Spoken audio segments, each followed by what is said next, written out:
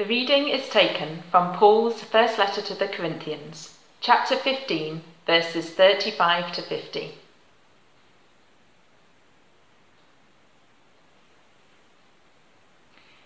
(1 Corinthians chapter 15, verse 35). But someone will ask, how are the dead raised? With what kind of body do they come? You foolish person, what you sow does not come to life unless it dies. And what you sow is not the body that is to be, but a bare seed, perhaps of wheat or of some other grain. But God gives it a body as he has chosen, and to each kind of seed its own body. For not all flesh is the same, but there is one kind for humans, another for animals, another for birds, and another for fish. There are heavenly bodies and earthly bodies, but the glory of the heavenly is of one kind, and the glory of the earthly is of another. There is one glory of the sun, and another glory of the moon, and another glory of the stars.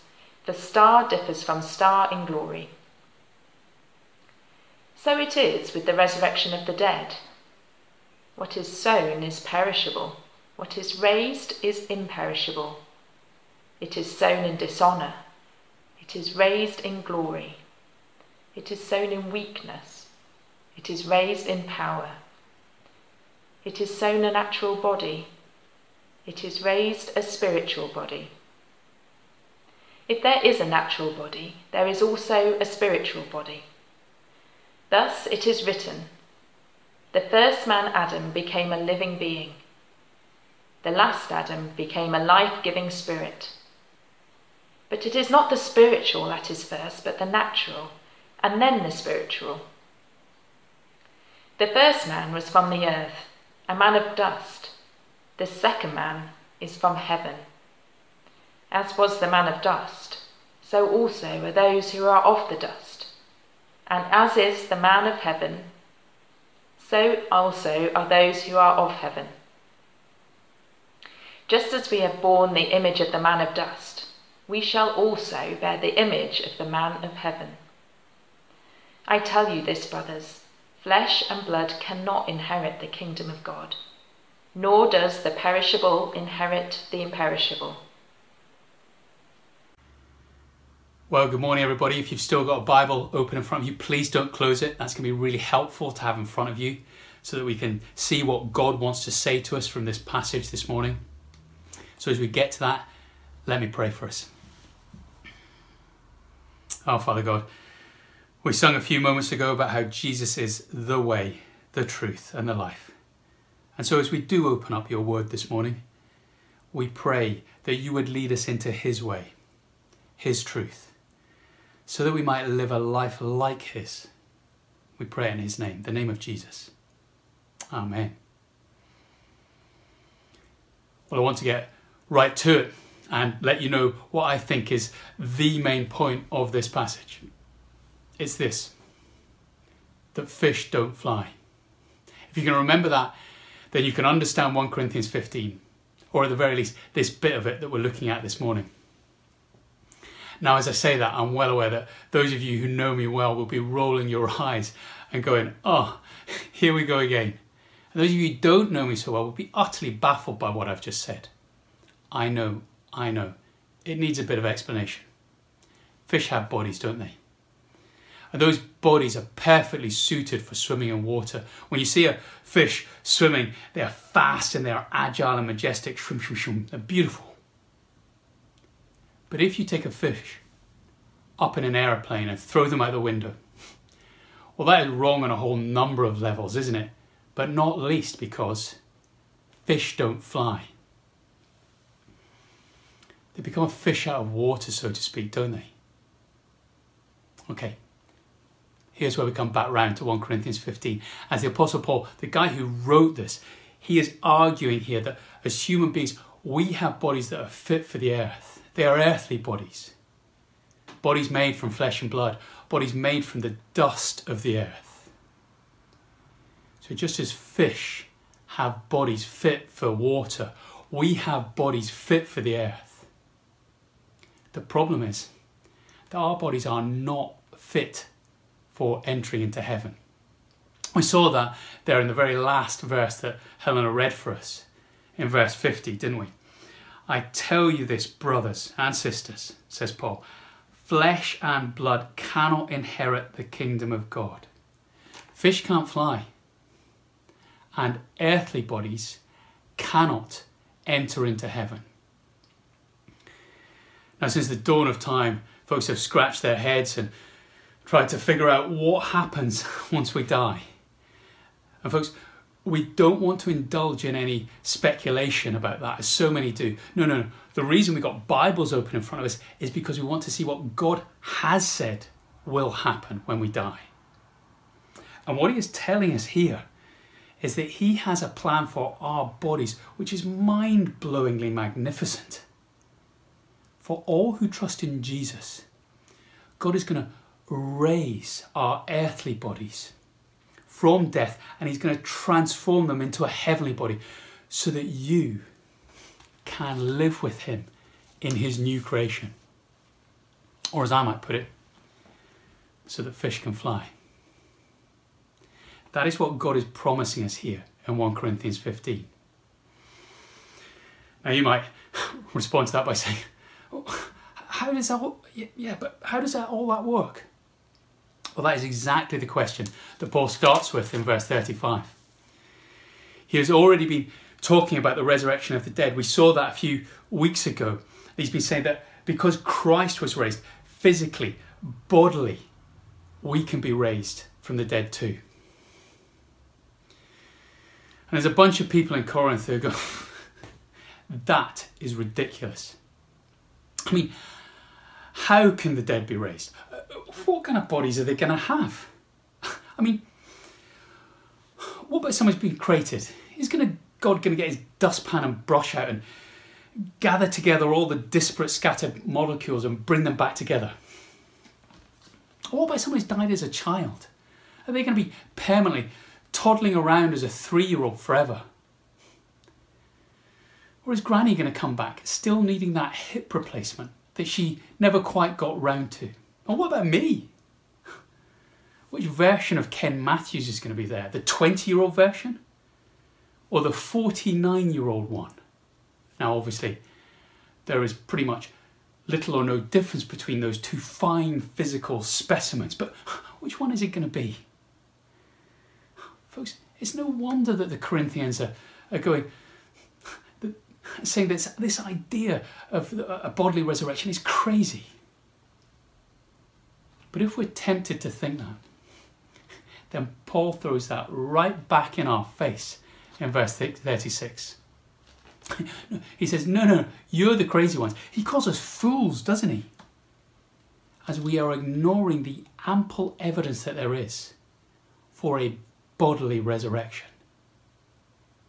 So Paul says firstly in verses 36 to 37, don't you know that dead things can be amazingly transformed? You foolish person.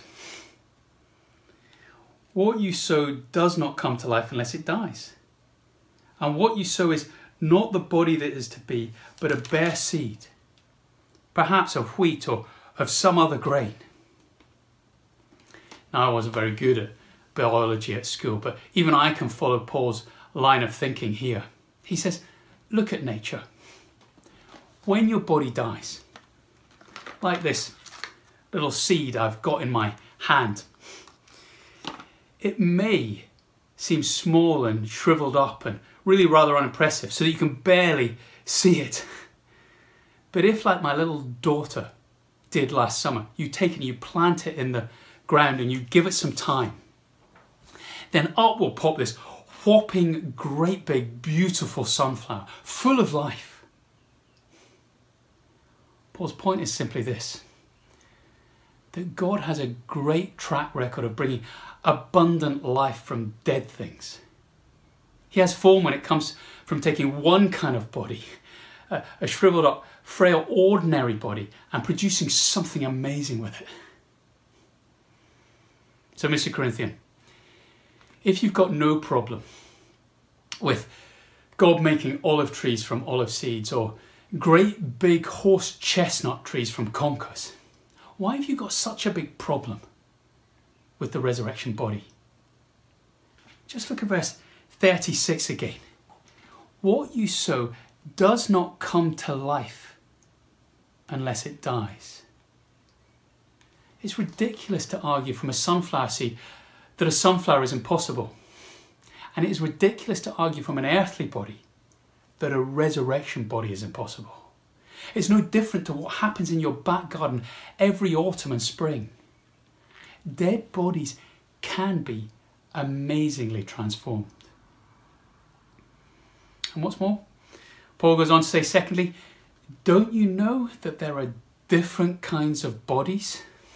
As it turns out, we've got a double period of science this morning, as the lesson continues in verse 38.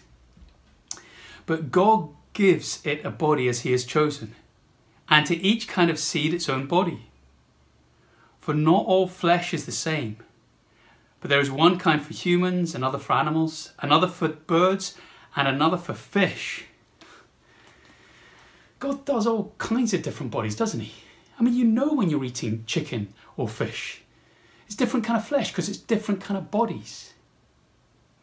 But look, Paul pushes this a bit further in verse 40, doesn't he? There are heavenly bodies and earthly bodies, but the glory of the heavenly is of one kind, and the glory of the earthly is of another. There is one glory of the sun, and so on with the moon and the stars. They have a different kind of glory. So earthly bodies have some kind of splendour. So like a frog as a physical specimen has some kind of splendour, doesn't he? But it'd be weird to compare a frog with the sun. To say to the frog, well, you're not as glorious as the sun, are you? Because he's got an earthly body, bless his heart. Whereas the sun has a heavenly body. And Paul is saying, if we're going to be transformed, if we're going to go to heaven, then our bodies are going to need to be transformed from earthly glory to heavenly body. He's saying you've got to start thinking about a very different kind of body. And do you think God is capable of doing different? Of course he can. God is not a one-trick pony. He has got form when it comes to doing different. He is fully capable of delivering a gloriously different resurrection body so that you and I will shine like the sun. And isn't that good news, says Paul? Because thirdly, don't you see that your body needs a serious upgrade? I mean, look at all of the things that go wrong with our bodies in verses 42 to 43. Our bodies are perishable. If you were to place me in a supermarket, I would not be with the rice and the pasta. I'd be with the cucumber and the lettuce. Because pasta and rice are the kind of things that you can keep for ages without them ever going off. But salad stuff, well, it goes limp and soggy pretty quickly, doesn't it? And folks, that's me. And that's you too. Our bodies are perishable. We know that. Do you know that apparently from about the age 20, our bodies are physically declining. We're all wasting away. And some more quickly than others. But our bodies, they are also dishonourable. That's the word used in verse 43 of our bodies, isn't it? And let's face it, we have done some things with our bodies that we are deeply ashamed of. Just think about the things that we have clicked on with our hands, the things our eyes have looked at, the things we've said with our mouths, the places that our feet have taken us. We are ashamed. Or we should be. Our bodies have done some incredibly dishonourable things. And again in verse 43, our bodies are weak. I like to think that I'm superhuman and capable of everything. But we can't be in two places at one time. There are limits on our bodies. Our bodies get tired, we get ill. We know that, don't we? It is so frustrating being a human being sometimes, isn't it? But look again at what God promises in these verses. If you trust in Christ, then God is going to give you a massive body upgrade. Your new body will be to your old body like this, like a sunflower is to this puny little seed. So think of a body that is sown perishable. It will be raised imperishable. It will be a body that never shows any signs of wear and tear, a body that is not heading towards death anymore.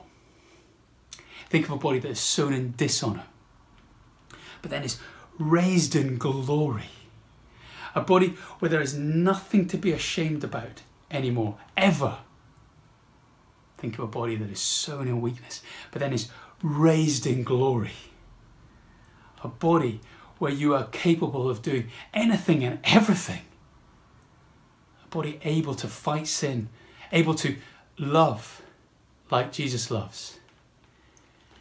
Able to worship. Just think about that. What a promise. God is going to do something amazing out of something as ordinary as you. Maybe you know someone this morning with a body that is falling apart. Maybe that's your body. Maybe it's the body of someone you love.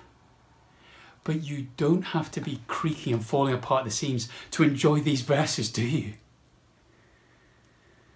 But you do need to understand the next handful of verses to know just how to receive God's offer of a resurrection body, a body fit for heaven. Because it doesn't just happen naturally. It has to happen supernaturally. So fourthly and finally, Paul says, don't you see that you need a spiritual body? Have a look with me, will you, at verse 44. It is sown a natural body.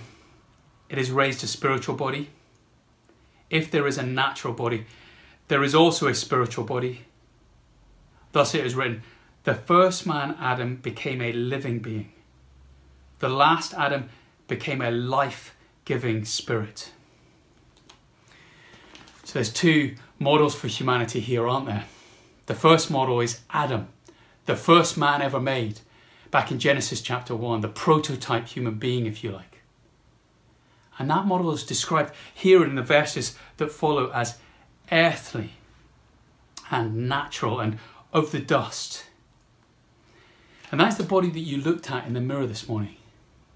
The body with thinning hair and dodgy hip and diabetes. But there is a second model for humanity here too, isn't there? And that's Jesus. And that model is described here and in these verses that follow as heavenly and spiritually and life-giving. And that is the resurrection body that God has promised you when you die. If, and only if, you turn to Jesus now. If you put your trust in Jesus. If you ask Jesus to come and forgive you your sins and fill you with his Spirit so that you can walk by his Spirit every day of your life till the day you die. And if you do that, well, on the day you die, God will raise your earthly body from the dust. And he will take it and remake it into a spiritual body. A body like Christ. And folks, just look at what Jesus' body, resurrection body was like. We see at the end of the Gospels. It was physical and tangible, yet totally transformed. He could walk through walls. He could appear in locked rooms unannounced. It was perfect, sinless, glorious. He had a body that was no longer of the earth, but he had a body that was fit for the kingdom of heaven. As the first man raised from the dead, Jesus' body is the show home, the prototype of your resurrection body. I know you might say to me, oh, come on, this all sounds a little far-fetched, Ken. But let me tell you, this is God. God can do anything. He is good at bodies, remember.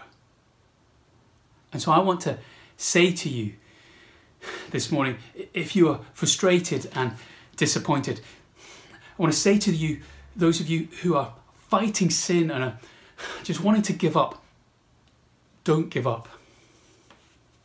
And I want to say to those of you who think that actually a promotion at work or loads of money or marriage or family are the best things that you can hope for in life.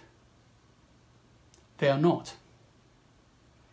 It is a resurrection body capable of way more than your body is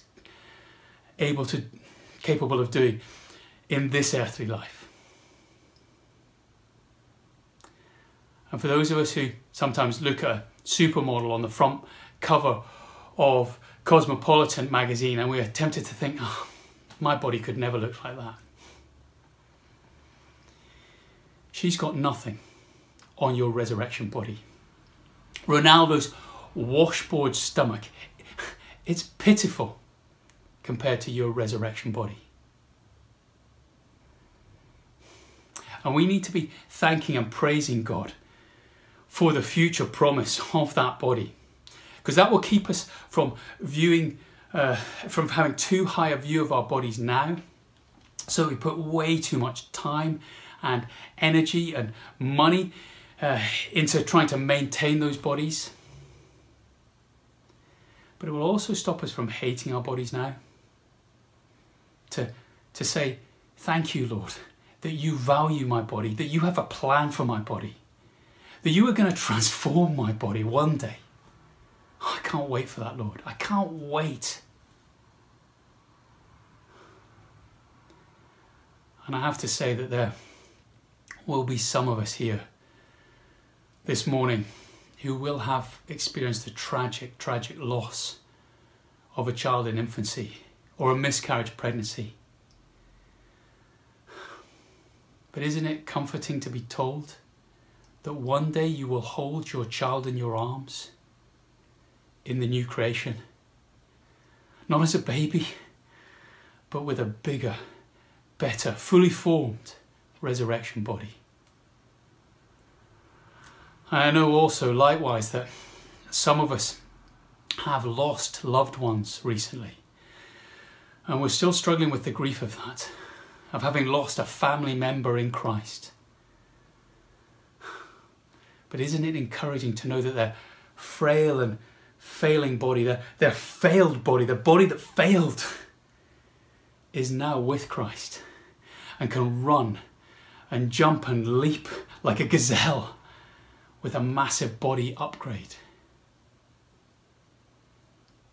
And some of us, ourselves, we have bodies that are falling apart and failing. There will be cancer, there will be coronavirus, there will be disease and disability and death at work amongst us. But there is hope, is there not? Of a brand new life with a brand new body because of the death and the resurrection of the Lord Jesus Christ. So please hold on. Please hold on. Jesus is coming. Please put your trust in him. Let me pray for us now. Let's pray together. Oh, Father, God, so many of our greatest joys in this world are physical. So we thank you that you have a plan. You are committed not only to our souls, but our bodies also. And as we experience how perishable and dishonourable and weak our earthly bodies really are now, we pray that you would help us long for the permanence, the glory and the power that you have promised us in the new creation through Jesus Christ. May we hold fast to those promises and thank and praise you in his name. Amen. Amen.